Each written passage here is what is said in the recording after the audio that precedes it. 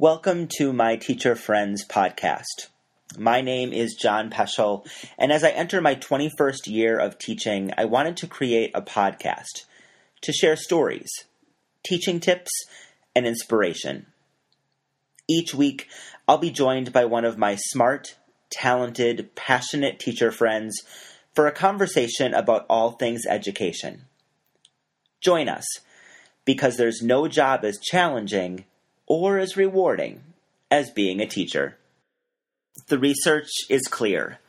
Making connections and building relationships with students is key to a successful school year.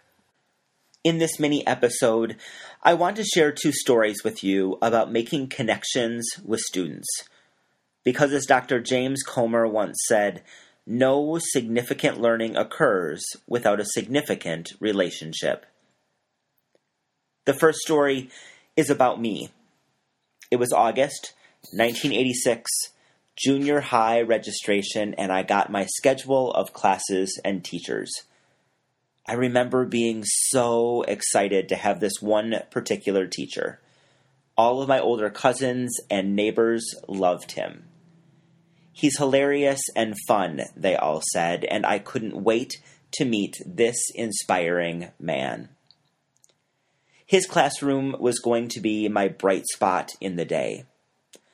After an anxiety-filled start to the first day of school, it was fourth period, right before lunch, when I exhaled, relaxed my shoulders, and walked into his classroom.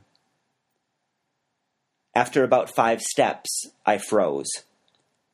Everything in the room was decorated in Wisconsin football, Bucky Badger, colors, cutouts, and memorabilia. I noticed his Bucky Badger tie, magnets on the board, and picture frame on his desk. He even had photos of himself with what I assumed to be players of the Wisconsin football team.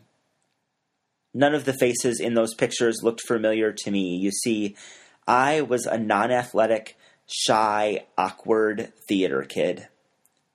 Standing in that room on that day of school, I felt a line right down the center of the room, separating them from me. I wasn't a sports kid. I didn't even know all the rules to a football game. I felt rejected before he spoke his first words. Our classroom environments play an important role in communicating to our students who we are. Maybe this teacher loved watching Who's the Boss, the Golden Girls, and Cheers like me. Maybe he even rocked out to U2 or loved Madonna and George Michael, but all he showed me was that he loved football. What message are we sending simply by what we display in our classroom environment? How can we start a connection with more students by what we have on the walls, on our teacher desks, and around the room before we say our first words? How can we erase that line between us and them? This podcast is called My Teacher Friends, and it's a story from a teacher that I want to share next. I'm not going to share her name because I didn't ask her permission first, but she told me of a student that came in the first few weeks of the school year and sat with arms crossed in the back of the classroom, looking down at the floor. The student said nothing most of class period and visibly looked disengaged. This went on for weeks, and near the end of that second week of school, my teacher friend approached the student and simply said, "I want you to love this class. What's something you're really into right now?" The student, after looking confused and a bit shocked, replied with hopeful eyes, "Empire. It's a TV show. Have you seen it?" The teacher admitted that she hadn't, but knew what she had to do. That night, she went home, and after putting her children to bed, she watched 3 episodes of Empire on Hulu and took notes. She took notes as she watched because she wanted to make sure that she had plenty to talk about with that student tomorrow. I get a little emotional telling this story because that's what teachers do. They work to form those connections that will show students that what they care about is important. This story isn't about watching Cookie and Lucius Lyon. It's about going out of your way to connect with a student.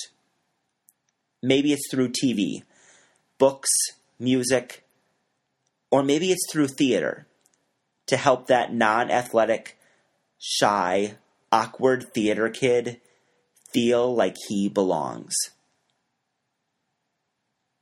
And that's it for this mini episode of My Teacher Friends. I hope it makes the start of your school year a little brighter for you and your students. Special thanks this week goes to Elliot for tech support, Kurt and Melissa for guidance and encouragement, Kathy, Ingrid, and Anne for sharing the link to this podcast on Facebook, and to all of my friends that reached out with encouragement and love.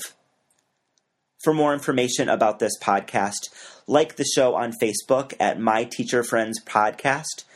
Please be sure to tell a friend and subscribe on iTunes. Full episodes will begin on my birthday, September 4th.